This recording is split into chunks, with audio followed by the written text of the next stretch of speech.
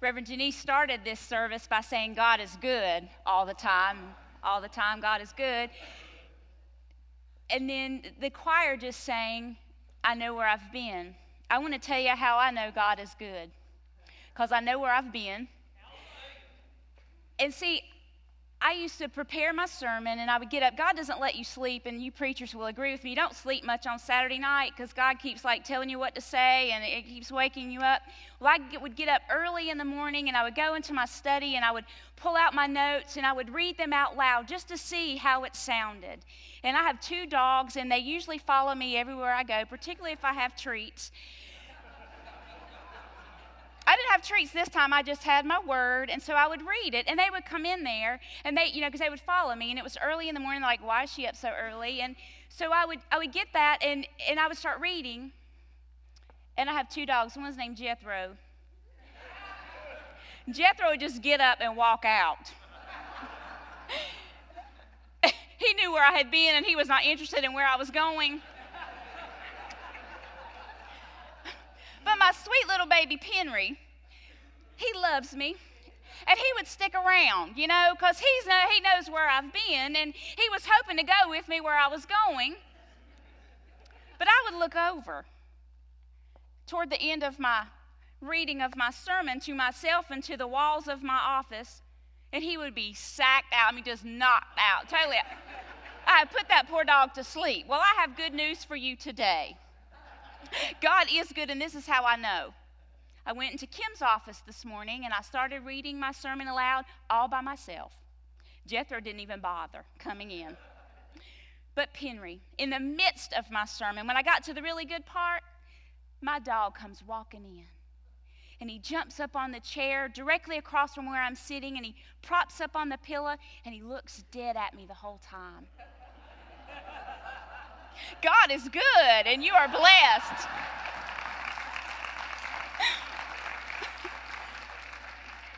This is my gift to you. Throughout Advent, we studied the themes of gifts at Resurrection, and therefore I want to start this new year of 2012 by discussing God's gifts that keep on giving that we find in the opening chapter of Paul's letter to the Ephesians.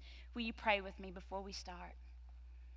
God, thank you that you are good and that you know where we've been. But God, more importantly, you know where we're going. God, thank you that Jesus is mine. Jesus is mine. Everything I want, everything I need, oh, Jesus is mine.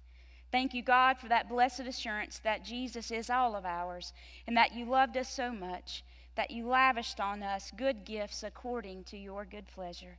Thank you for this kindness and for your great love. Speak to us and through us during this time, and may we be able to comprehend just how richly and deeply you have blessed us with these spiritual blessings. In the name of the one who makes us blessed, Jesus, whom we know as Lord and Redeemer. Amen. As I was preparing to bring this first message of the new year, I kept being drawn to Paul's letter to the Ephesians, and I was going to start in chapter 3, but I kept being drawn back to chapter 1. Remember that the church age began, as you well remember, at Pentecost in Jerusalem, and the church spread rapidly through the ministry of the original apostles and those early believers. And then, fanned by persecution, the gospel flame spread from Jerusalem to many other cities all throughout Asia Minor. And the Apostle Paul established many local churches throughout the ancient world. One of the most prominent churches was the church in Ephesus. Paul established this church on one of his many missionary journeys and returned there a while later and stayed there for approximately 3 years, preaching and teaching there with great effectiveness. But later in his ministry, as you remember, Paul was sent to prison for simply spreading the good news of Jesus Christ. Though not physically free, he wrote many letters to churches to promote their own freedom, even while he was behind prison bars. This is one of those letters of Paul from prison.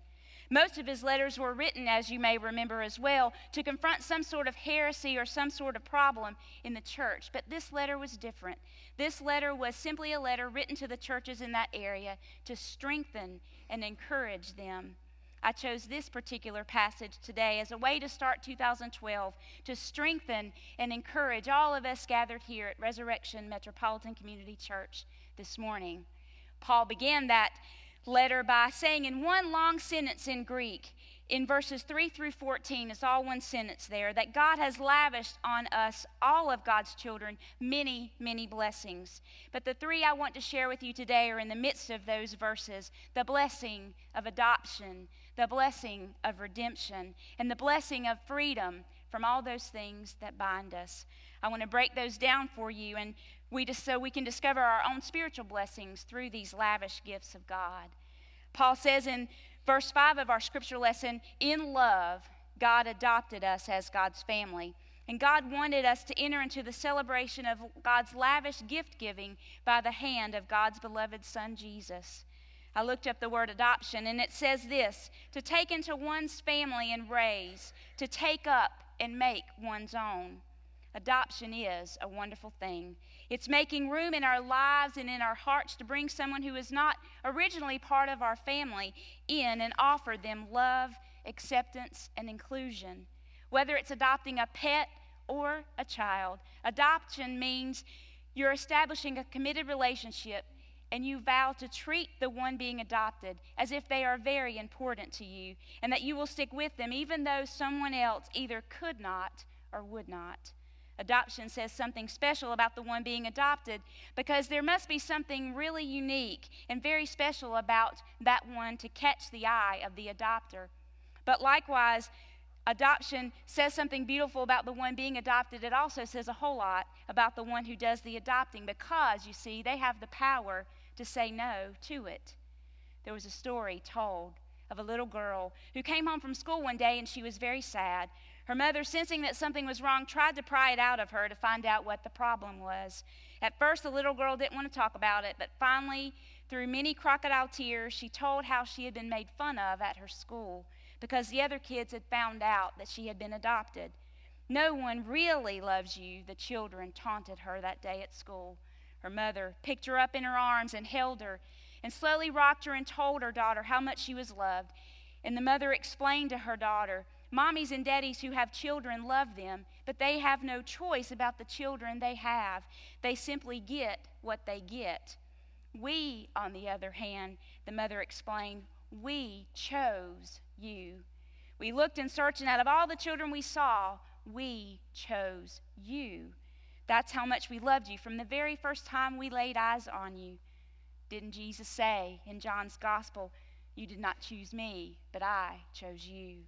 God does the same as this woman did for her adopted child. God reminds us through the words of the Apostle Paul that God has chosen us before the foundation of the world to be God's own children. You can't get more blessed than that. 1 John 3:1 says, "Behold, what manner of love God has given unto us, that we should be called the children of God." One of God's gifts that keeps on giving to us is the gift of adoption. We are God's own uniquely gifted, radically loved, exclusively chosen children of God. That's blessing number one for our new year. God loved us so much, God chose us and adopted us as God's children. Paul then goes on to remind the folks in Ephesus that not only are they blessed by adoption, but secondly, they are blessed by redemption. In God, we have redemption through Christ's cross. In accordance with the riches of God's grace, we are redeemed. And then I looked up the word redeemed. Redemption is defined as this: to recover ownership of by paying a specified sum, to buy back, to turn in as in coupons and receive something in exchange, to set free, rescue, or ransom, to restore the honor, worth, or reputation of. There once was a little boy who built a sailboat from scratch. He had it all fixed up, tarred and painted. He took it to the lake later on and pushed it in, hoping that his little boat would sail. Sure enough, a whisk of breeze filled the little sail, and it billowed and went rippling along the waves. Soon the boat was out of his reach, and even though he waded in quickly to try and grab it, he watched it as it floated away, hoping maybe the breeze would turn around and shift that sail back toward him. Instead, he watched it get further and further away from him until it was completely out of his sight. When he finally gave up on retrieving his special boat, he went home crying. His mother asked him, "What's wrong, son? Didn't your sailboat work?" And he said, "Yes, it worked too well." The little boy never forgot about his little boat, though. And so sometime later, as he was walking through the downtown district, he walked past a second-hand store. And there in the window, he saw the boat. It was unmistakably his. So he went in and said to the proprietor, "That's my boat." He walked over to the window, picked it up, and started to leave with it. The owner of the shop said, "Wait a minute, Sonny, that's my boat. I bought it from someone." The little boy said, No, it's my boat. I made it, see? And he showed him the scratches and the marks where he had hammered and filed and carved in his initials in his boat. The man said, "I'm sorry, son. If you want it, you're going to have to buy it." The poor little boy didn't have any money, so he left the store totally dejected and without his special little sailboat. He was, however, determined to get that boat back. So he worked real hard over the next few months, and he saved his pennies. And finally, one day, he had enough money to buy his boat back. And so he went into the store. He went in, got the boat, paid the man, and left. And then he was heard saying as he left the store, "You're my boat. You're twice my boat. First, you're my boat because I made you. And second, you're my boat because I bought you." If you ever think you aren't worth much, or if you think you're inferior, just remember what God thinks of you. God thinks you're God's own. Twice God's. First, because God made you, and second, you're God because God paid the ultimate price to redeem you. We've been redeemed. What a blessing God has so richly bestowed upon us. That redemption, however, was not free. We were bought with a price, we are told in the scripture, and though it cost Jesus everything, that price cost us nothing, just simply an acknowledgement of our blessing. Praise be to God. This is gift number 2, the blessing of redemption. God values you so much that God not only created you, but he loved you enough that he bought you back. So not only have we been blessed with the gifts of adoption and redemption, but lastly, we have been blessed with the gift of freedom. Paul wrote this letter to the church in Ephesus, remember, while he was in prison, no less, to tell them of God's overflowing kindness as God lavished on them spiritual blessings, all in an effort to bring all things together under Christ. Later this month, we celebrate the birthday of Reverend Dr. Martin Luther King Jr., a man who spent his entire ministry of 39 short years dealing with the imprisonment of injustice and a desire to bring a nation together as unified. He delivered, remember, from the steps of the Lincoln Memorial on August the 28th, 1963, to over 200,000 supporters during the March on Washington for Jobs and Freedom in the midst of the Civil Rights Movement, to what has become known as being the greatest demonstration for freedom in the history of our free nation, his infamous "I Have a Dream" speech. Here he expressed his desire for a future where all people could coexist harmoniously as equals. Was this not the same thing Paul was desiring? That we all understand that freedom is ours because of the work and blessing of Christ, and not bestowed on us because of who we are, where we're from, the color of our skin, or even who we love. I think Paul, imprisoned himself as a result of sharing the hope that he found in Christ with the world, understood, just as Reverend Dr. Martin Luther King did, that unless we are all free, none of us are really free. We must understand that these spiritual blessings are for all of God's children, not just some of them. This freedom that we find in Christ allows us to no longer be chained to anything that binds us. Anything that binds us.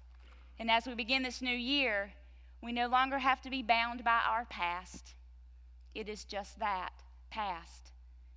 We no longer have to be bound by the chains of our hurts, our fears, our former church's understanding of who we are and who they think we can be, and blame it all on God in the process. We no longer have to be chained to bullies in school. We no longer have to be chained to the stigma of being HIV positive. We no longer have to be chained to the burden of racism, sexism, classism, and any other ism that's out there that has pushed us or attempted to relegate us to second-class citizens, to push us to the back of the bus, to the shorter stick where we're paid less for equal work, and even to the pews instead of the pulpit. We are free in Christ, and therefore we are no longer chained to the closets in which we have often hid, or in which we've been told is the only safe place for us. I submit today we should tear those walls and closets down, saints. Come out of them and let's be free in Christ, just as he planned for all of us. Didn't the Apostle Paul say in Galatians chapter 5, verse 1, "Stand fast, therefore, in the liberty wherewith Christ has made us free, and be not entangled again in the yoke of bondage." That's the King James Version. Or here's the Message version. Christ has set us free to live a free life, so take your stand. Never again let anyone put a harness of bondage on you. This was Paul's dream, that we understand God desires for each of God's children to comprehend that kind of freedom. I believe this was Martin Luther King's dream that he so eloquently shared with us almost 50 years ago now. There is something to be said for those who comprehend freedom and the joy of that blessing, even when they are not technically free themselves. Ain't God good? When we understand our blessedness, even while others are trying to hold us back, keep us down, or hinder us from grasping the love of God we find in Christ Jesus, God certainly is moving in us and through us. That is how incredible God's Spirit is. These spiritual blessings God bestows on us are Paul's dream for the Ephesians, and my dream for those of us here today as we begin this new year. We are gifted with adoption. We are gifted with redemption. We are gifted with freedom. So may you receive the lavish gifts of God, gifts that keep on giving, that we find in Jesus Christ. And may that assurance allow you to be persuaded that nothing will be able to separate you from the love of God we find in Christ Jesus. So I'll close by reminding you of that passage that we find in Romans chapter 8. Paul said, "And we know that all things work together for good to those who love God, who are called according to God's purpose. For if God is for us, who can be against us? He who did not spare his own son, but gave him up for all of us, how will he not also, along with Jesus, graciously give us all things? Who can bring any charge against those whom God has chosen? It is God who justifies. Who is that who condemns? Jesus Christ, who died, more than that, who was raised to life, is at the right hand of God and is also interceding for us. Who shall separate us from the love of Christ? Shall trouble or hardship or persecution or famine or nakedness or danger or sword? No, in all these things we are more than conquerors through Christ who loved us. For I am convinced," Paul says, "that neither death nor life, nor angels nor demons, nor things present nor the future, nor powers, nor height, nor depth, nor anything else in all creation will be able to separate us from the love of God we find in Christ Jesus our Lord." But hear it from the Message. So what do you think? With God on our side like this, how can we lose? If God didn't hesitate to put everything on the line for us, embracing our condition and exposing himself to the worst by sending his own son, is there anything else he wouldn't gladly and freely do for us? Who would dare tangle with God by messing with one of God's chosen? Who would dare even point a finger? The one who died for us, who was raised to life for us, is in the presence of God at this very moment, sticking up for us. Do you think anyone is going to be able to drive a wedge between us and Christ's love for us? There is no way. Not trouble, not hard times, not hatred, not hunger, not homelessness, not bullying threats, not backstabbing, none of this phases us. Why? Because Jesus loves us. I'm absolutely convinced that nothing living or dead, angelic or demonic, today or tomorrow, high or low, thinkable or unthinkable, absolutely nothing can get between us and God's love because of the way that Jesus, our Savior, has embraced us. This is the good news of God. We are adopted as God's children. We are redeemed by Christ's cross, and we are free because Jesus has set us free.